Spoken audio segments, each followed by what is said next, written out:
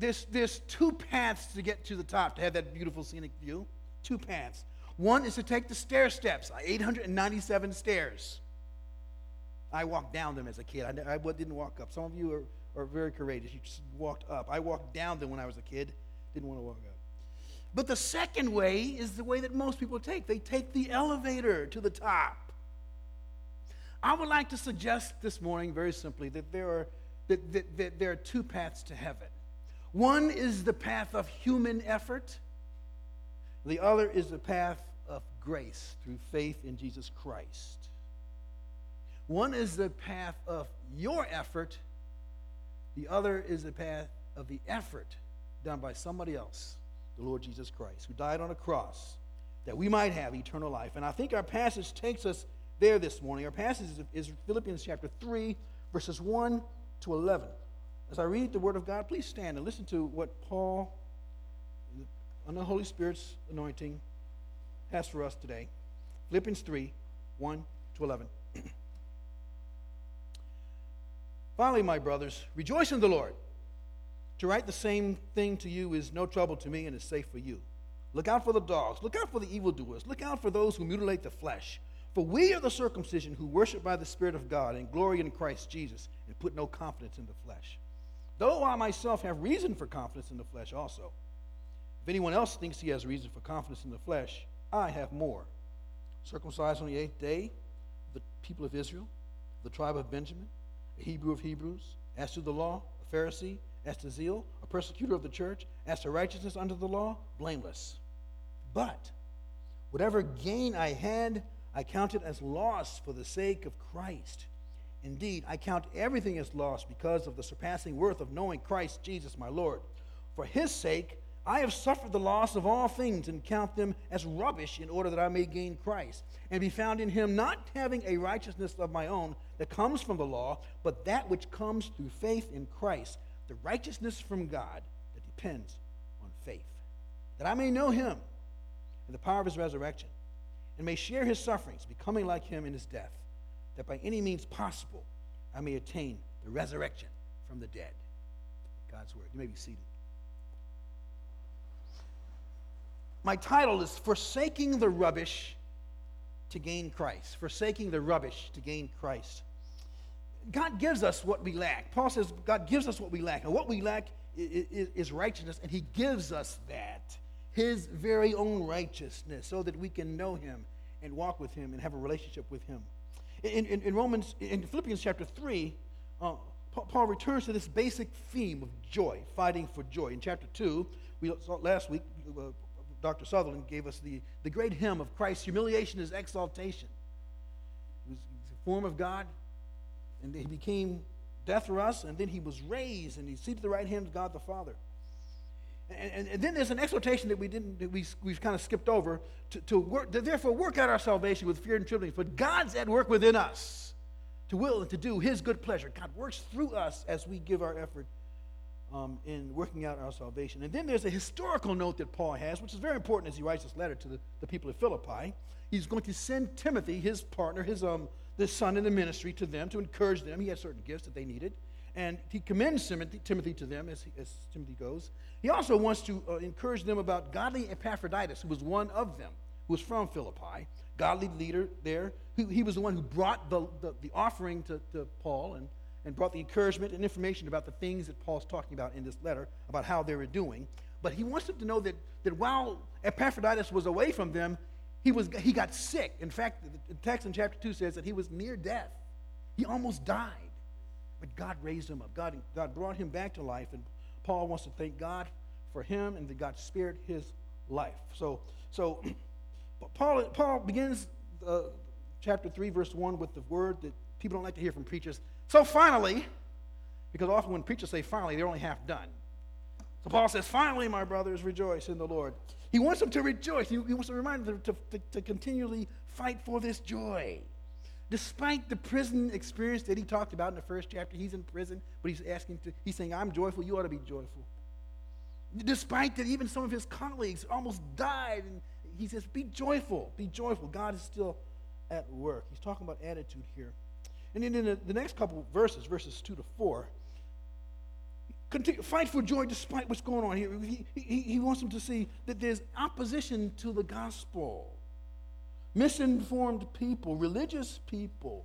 Clearly, he seems to have in mind the idea that there's Jewish opposition here. But even in that context, he wants to continually fight to maintain their joy. Now, remember in chapter 1, we talked a few weeks ago about how Paul was very gracious towards the opposition that was there, because even though the people were opposing him, they were explaining the gospel correctly, and so he rejoiced. If Christ is explained rightly, I rejoice, even though their motives may not be pure. But here in chapter 3, he's angry. He's angry. He's clearly angry as he talks about these people because they're distorting the message of the gospel. Look at what he says. There's several phrases he talks about these people. He says, verse 2, look out for the dogs. Look out for the evildoers. Look out for those who mutilate the flesh. Now, he's clearly talking about the Jewish people here. We see that from they were the ones who always followed after him, the Judaizers. Interesting to use the word dogs because if you know your Bible, the Jews would call Gentiles dogs. That was one of the phrases. If you remember Matthew chapter 15, Mark chapter 7, there's this interplay with Jesus and a woman who's a Canaanite woman, and he says even the dogs get the crumbs from off the table. He's talking about the Gentiles, and she understands that he's doing that.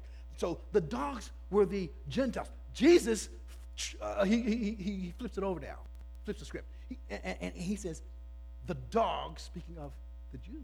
Interesting, very interesting. Evildoers, they're doing evil because they're not embracing this new gospel that Paul has brought for God. And then he says, look at those who mutilate the flesh. Again, the mutilation of the flesh it's a dig at circumcision because the Jewish people, they saw so much of their identity wrapped up in the ritual of circumcision. In the Old Testament, God established that rite. And yet in the New Testament, circumcision means nothing. And if you study the New Testament and trace the word circumcision, it means the rite of circumcision was no longer what made a person the people of God. It was faith. And so Paul is digging, kind of a dig at this old system which has passed away, a system that he embraced wholeheartedly at one point in his life, which is where he's going to go as we look at this passage. Because now he says, we are the ones who are the circumcision. We're the real circumcision. We're the ones who see circumcision is to cut. He says, our hearts have been cut. Look at Romans chapter 2, circumcision. We're the ones who worship by the Spirit of God, not the ritualistic fleshly worship. We worship through the Spirit. When we gather for worship today, I'm glad we didn't have to have a physical animal to worship God. We worship through the Spirit because the blood of Christ gives us entrance way. The blood of the Lamb of God gives us entrance way into the presence of God. We worship by the Spirit of God, and we glory. We praise Jesus Christ. We don't glory in who we are and our identity as a people or as a nation. In fact, we're a people from every nation, from various tribes and places. We put no confidence in the flesh. Now, that phrase, confidence in the flesh, is where he takes off now. He's going to talk about confidence in the flesh. He's going to look backwards. He's going to look forwards. And I think he's going to look upwards. And that's what we're going to talk about today. Paul, as he looks backwards, forwards, and upwards. He's talking about the idea of righteousness. We're going to see that word several times, starting at verse 6 and following. I want to talk about the word righteousness. Righteousness is keeping in line with a standard. It's sometimes a legal standard. Sometimes it's a moral standard. It's keeping in line with a standard. But it's not an arbitrary standard or rule that God set up. God himself is righteous. It's a character of God. Just like he is holy and calls us to be holy. Just like he is love and calls us to be loved. Righteousness is first and foremost a quality or an attribute of God. And he calls us to live righteously, to live justly, to do, as Spike Lee said, to do the right thing. I don't think Spike Lee was a theologian, but he's got it right. Do the right thing. That's doing righteousness. Here we see Paul's, in verses 3 to 4, Paul's confidence. Paul's confidence. Now, I put no confidence in the flesh. Now, his experience before he became to Christ was incredible. It surpasses most of ours. He took his faith very seriously. He studied it, lived it out, promoted it. But he took no. He looks back now. He says, doesn't want to put confidence in that past religious experience. In these verses 3 and 4 and 5 and 6, Paul seems to be have in mind an accountant's ledger. An accountant's ledger. Now, some of you aren't an accountant. You say, what's an accountant's ledger? Maybe think of a bank book. Well, some of you don't even use checking account books. I know, it's all online now. But imagine, you have two columns. You have a loss column and a gain column.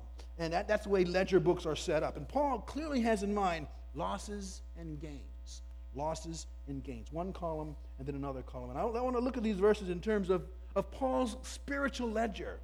Because on the one column, he has circumcised the 8th day of the people of Israel, from the tribe of Benjamin, a Hebrew of Hebrews, a zealous Pharisee, a persecutor of the church, a blameless under the law. And what does all that add up to? Loss. On the other side of the column, the righteousness of Jesus. That's gain. There it is. That's what Paul wants us to understand. Now let's look carefully again at the lost column. There's a couple things about this column I want you to see. The first 4 things, he says, circumcised, the 8th day, people of Israel, tribe of Benjamin, Hebrew of Hebrews. He was a super Jew. That's his human status. He really had nothing to do with those things. Look at him. His parents were circumcised. He didn't say, I want to be circumcised. That's his human condition. But then the last 3, a zealous Pharisee. He chose to do that. He chose to be a Pharisee, not a Sadducee or another one of the other parties, the Essenes or the Zealots. He chose to be a Pharisee. A persecutor of the church. He chose to do that. Blameless under the law. He chose to try to live under the law perfectly.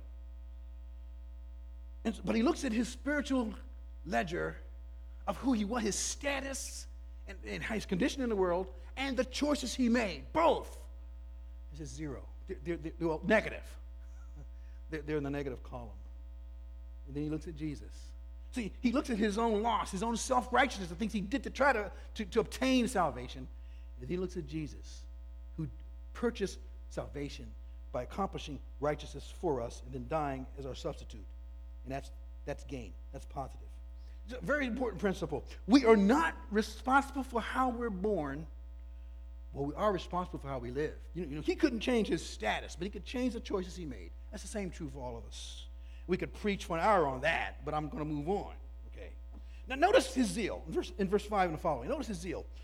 His zeal for religion was over the top. We heard the scripture reading in Acts. It's being tried there.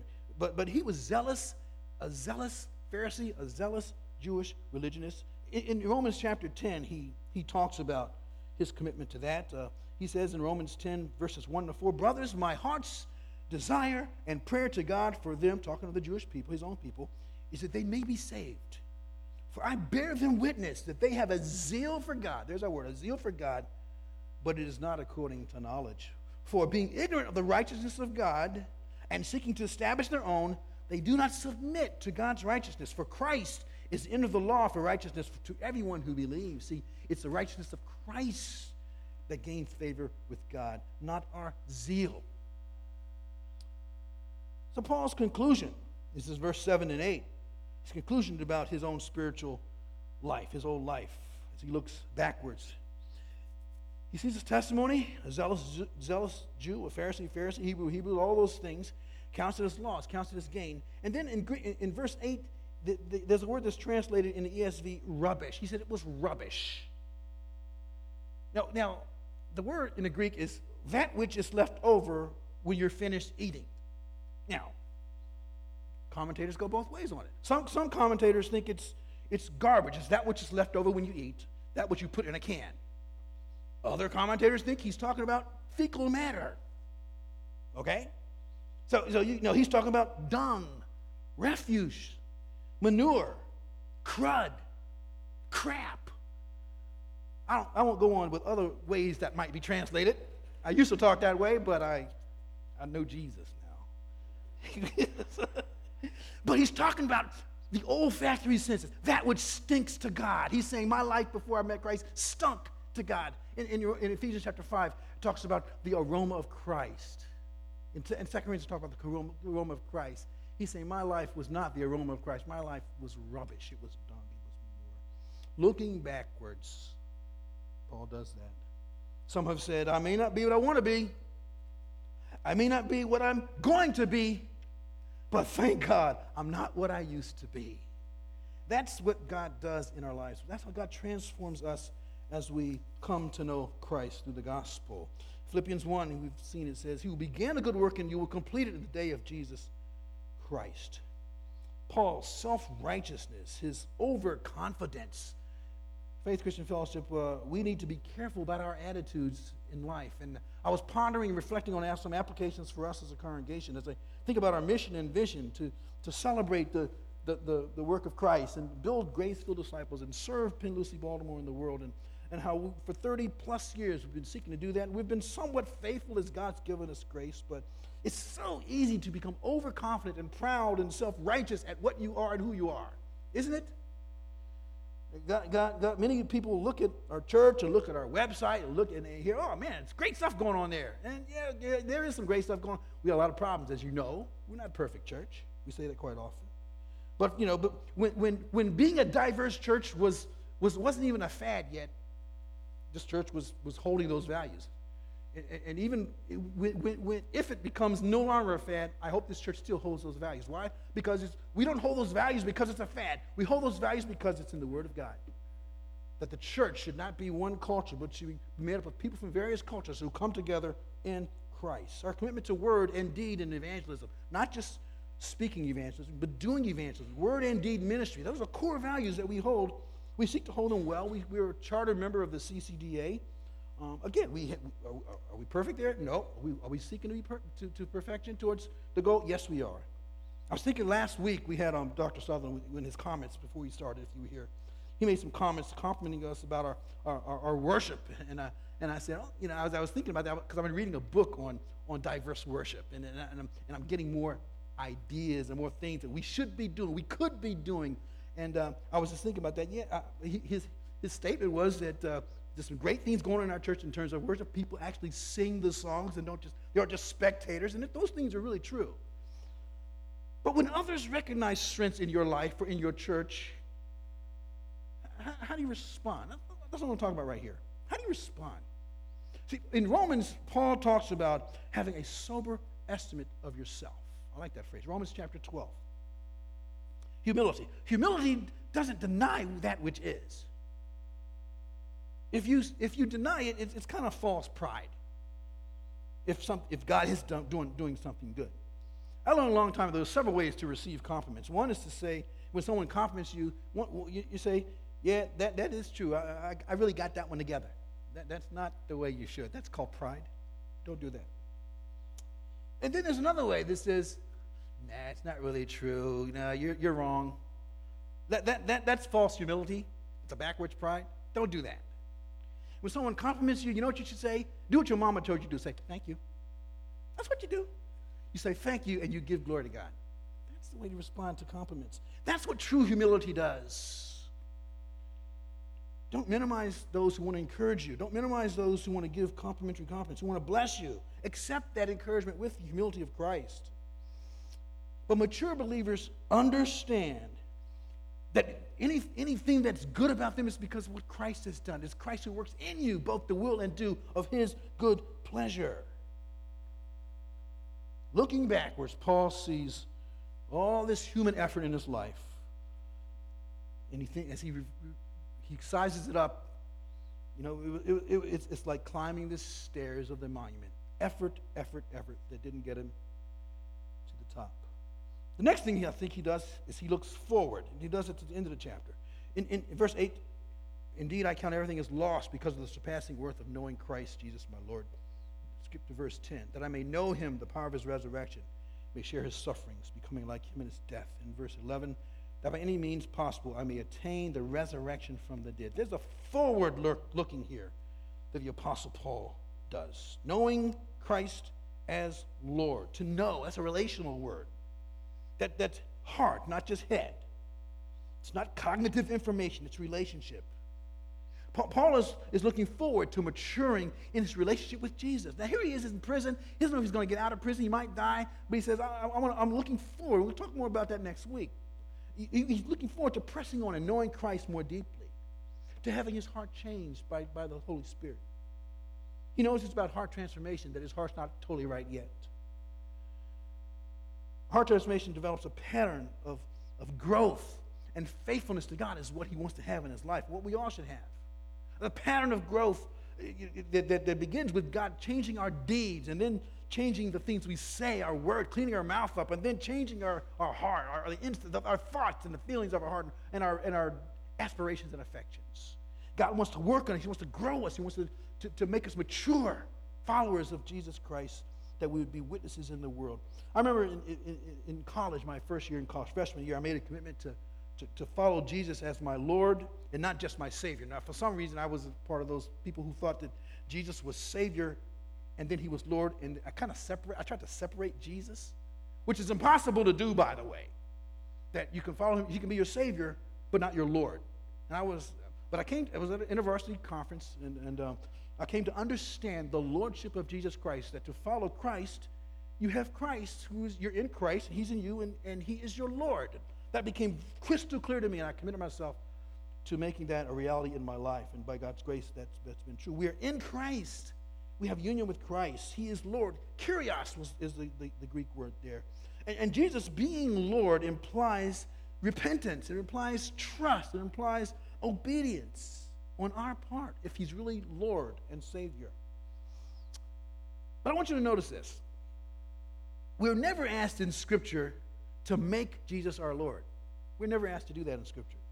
We are commanded to acknowledge him as our Lord, to affirm him as our Lord, to confess him as our Lord, and to live as if he is our Lord. But we're never commanded to make Jesus our Lord. You know why? We can't make Jesus Lord. He's Lord. He's Lord whether I believe it or not. And so we can't make him Lord. So I just help us with our language to really think that we're not making Christ Lord of our life. We are affirming him as Lord, and we're following him as Lord. And Paul wants to, I want to follow, looking forward, he wants to follow Jesus more carefully as his Lord. He also, verse 2, he wants to identify with the sufferings of Christ. Now, sometimes following Christ as Lord means identifying with his sufferings. Literal sufferings there. Literal sufferings for Christ. In church history, we've seen throughout the years people suffering for Christ. I came across a story that I heard in seminary. I came across it again this week. The 40 martyrs of a place called Sebaste.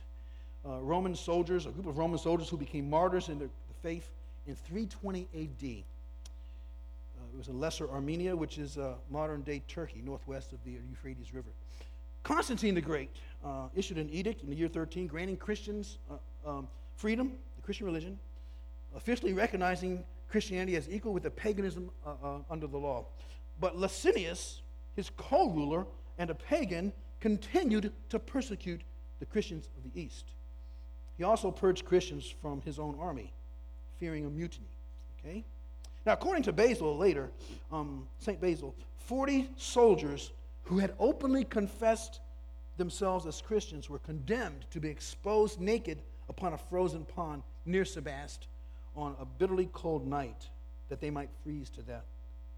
Among the confessors, one yielded, leaving his companions. He sought the warm baths near the lake, which had been prepared for any who might prove inconstant. One of the guards, set to keep watch over the martyrs, beheld a supernatural brilliancy overshadowing them, and at once proclaimed himself a Christian. He got converted. He threw off his garments, placed himself beside the 39 soldiers of Christ. Thus, the number of 40 remained complete, 40 martyrs of Sebaste. Now, the story of their imprisonment and their martyrdom is filled with apparent miracles showing God's supernatural visitation and protection. But in his providence, at daybreak, the stiffened bodies of the confessors, which still showed signs of life, were burned. Their charred bones were cast into a river so that the Christians would not gather them up. However, 3 days later, the martyrs appeared in a dream to St. Peter, bishop of Sebaste, and he commanded him to bury their remains. The bishop, together with several clergy, gathered up the relics. They found the relics, and they gathered them up in the glorious martyrs by night and buried them with great honor. And they were venerated years and years and years by the Roman Catholic Church. The 40 martyrs of Sebaste. You know, suffering for Jesus is not something that we desire to do, though Paul says he wants to have fellowship with the suffering of Christ. Interesting phrase. But we need to be ready to do that if God calls. So he talks about identifying with the death of Christ. And I think he's talking about being crucified with Christ, Galatians 2:20. Dying to self. He's not talking about, we can't have an atonement like Christ had an atonement. That's not what he means by identifying with the death of Christ. But he's talking about this idea of denying our rights, yielding our rights, saying goodbye to our dreams and our desires for the sake of the gospel, for the sake of the greatest treasure, who is Jesus. Then identifying with the resurrection of Jesus. Very simple. The resurrection, the power of Jesus, and the hope of the gospel that's there. Now, the core of this text, though, is the center of it. The final idea, sandwiched between looking back and looking forward, is looking upward. Verses 8 and 9, that I may gain Christ, be found in him, not having a righteousness of my own. Now, that righteousness of his own, we could call that's like climbing the stairs, climbing human effort, not a righteousness of my own that comes from the law, but that which comes through faith in Christ, the righteousness that depends on faith. That's taking the elevator. And our problem is that we don't like grace. We want to add, we think our effort somehow is important. Some of you may have heard of a thing called moralistic therapeutic deism, which some have called the religion of America. Moralistic therapeutic deism. Believing in a God who's kind of there but not involved. Therapeutic, a God who kind of helps me. Moralistic, a God who has some sort of moral standards. Christian Smith and Melinda Lundquist Denton, in a book in 2005, they coined that phrase as they researched American youth. They interviewed 3,000 teenagers, and this was their understanding of what American youth is like. The authors find that many young people believed in several moral statutes, non-exclusive to any of the other major religions. It is this combination of beliefs that they labeled moralistic, therapeutic deism. Here they are. They're the five right here. That a God exists who created and ordered the world and watches over human life on earth.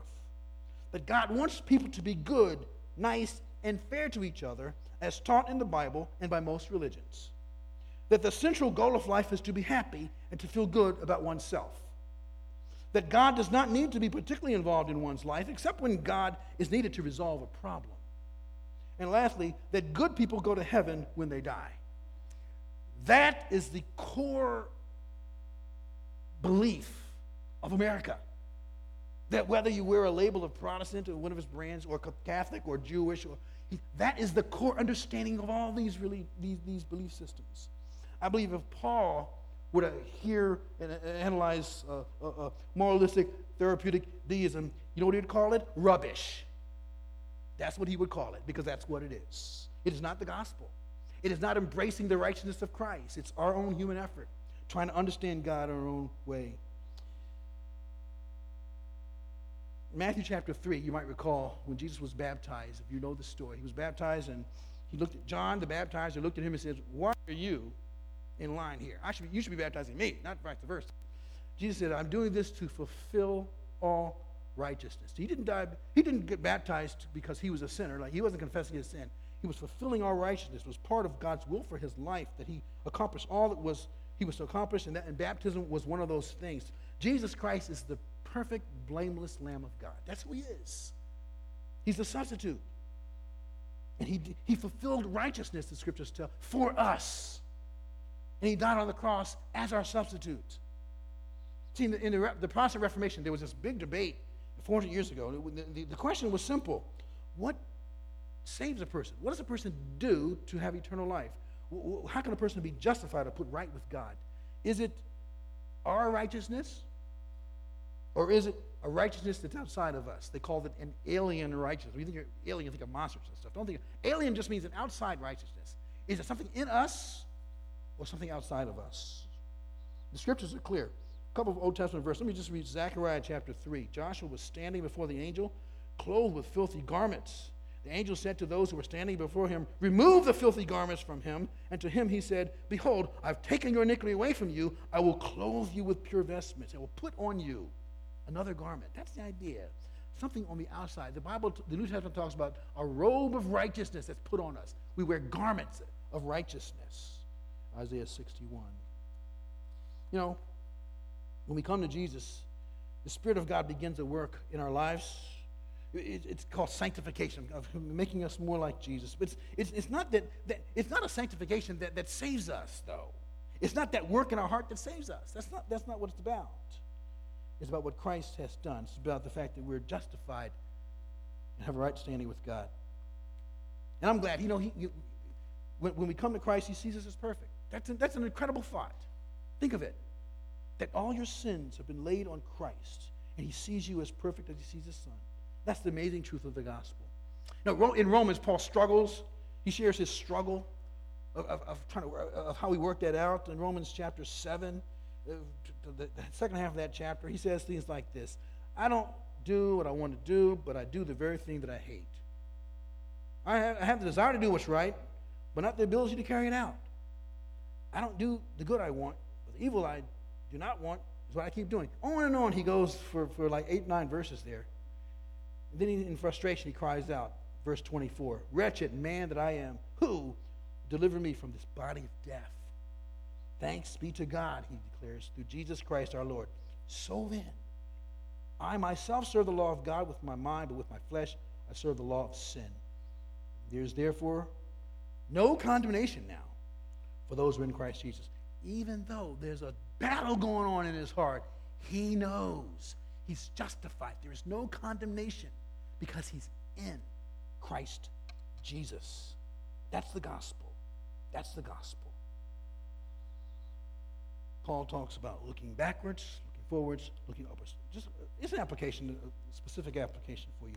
Let me ask the question: how sensitive is your conscience towards God? Towards your own failures in life? This may seem simplistic, but as I see it, some people are very, very sensitive to their own failures, and some are not. In the Christian church, there are people that some have called activists, and some that are called pietists. Activists and activists. Active. Pietists. They're into piety. More contemplative. The pietists look inward all the time. They never feel they have enough to offer, that they're good enough. They grovel in their own sin, focus on their failures. My suggestion, if you're a pietist, go serve somebody. Go help the poor. Go help the needy. Go serve somebody. Be encouraged there. That's one small way that you can get out of this focus on self. But many are activists, and they're always trying to do outward things, always trying to maybe appease a conscience that feels they've never done enough. Maybe that's you. That's my tendency, to be an activist. I encourage you to take some time, step aside, do some self-reflection. Look at your heart. Look at your heart more. Study yourself more. Look to Christ and hear the good news that he gives in Matthew 11. Come to me, all who weary and labor and are heavy laden, and I will give you rest. See, activists need rest. They need to rest from trying and trying and trying. In Matthew 5, Sermon on the Mount, Jesus says this: I tell you, unless your righteousness exceeds or goes beyond that of the scribes and the Pharisees, you will never enter the kingdom of heaven. You've got to have a righteousness that's greater than even the righteous, holy, seemingly perfect scribes and Pharisees, he says. You got to have Jesus. You got to have Jesus. That's the point. So look upwards. Look to Christ. Look to Christ. The only place in the universe where there's that kind of righteousness that satisfies the Father is in Christ. I remember as a child going to department stores, and they had the escalators. You know, you can take the stairs or the escalator, and the escalators, it's moving stairs. It's kind of cool, But as a kid, instead of just taking a step and being on the escalator and letting the escalator take me up, as a kid, what do? You want to try to walk up the escalator, even walking past people that are there. And I was thinking about that in terms of this picture, because I think that's the way some of us are in our Christian lives. I think that's the way we are. God says, rest. There's a way up. Just get the elevator. We're looking for the escalator because we want to have some effort. We want to have something to do with getting to the top, don't we? I encourage you, rest in Christ. Rest in the gospel. Rest in the gospel. There's a picture of the monument. You'll see that there's long lines around the monument when people are trying to get there. And sometimes when you're in line, you're saying, you know what? I'm tired of waiting in line. Let me just walk up the steps. probably about halfway up the steps, you wish you'd waited in line. That's the way a lot of us are in our Christian lives. We work and work and work, but we need to just rest and remember that the effort, the energy is not ours. It's done by somebody else. And we have this table each month to remind us of the simplicity of this truth, that it is not our righteousness. It is not what our hands have done. On Christ, the solid rock we stand. All other ground is sinking sand. This table is the Lord's table to remind us of his grace.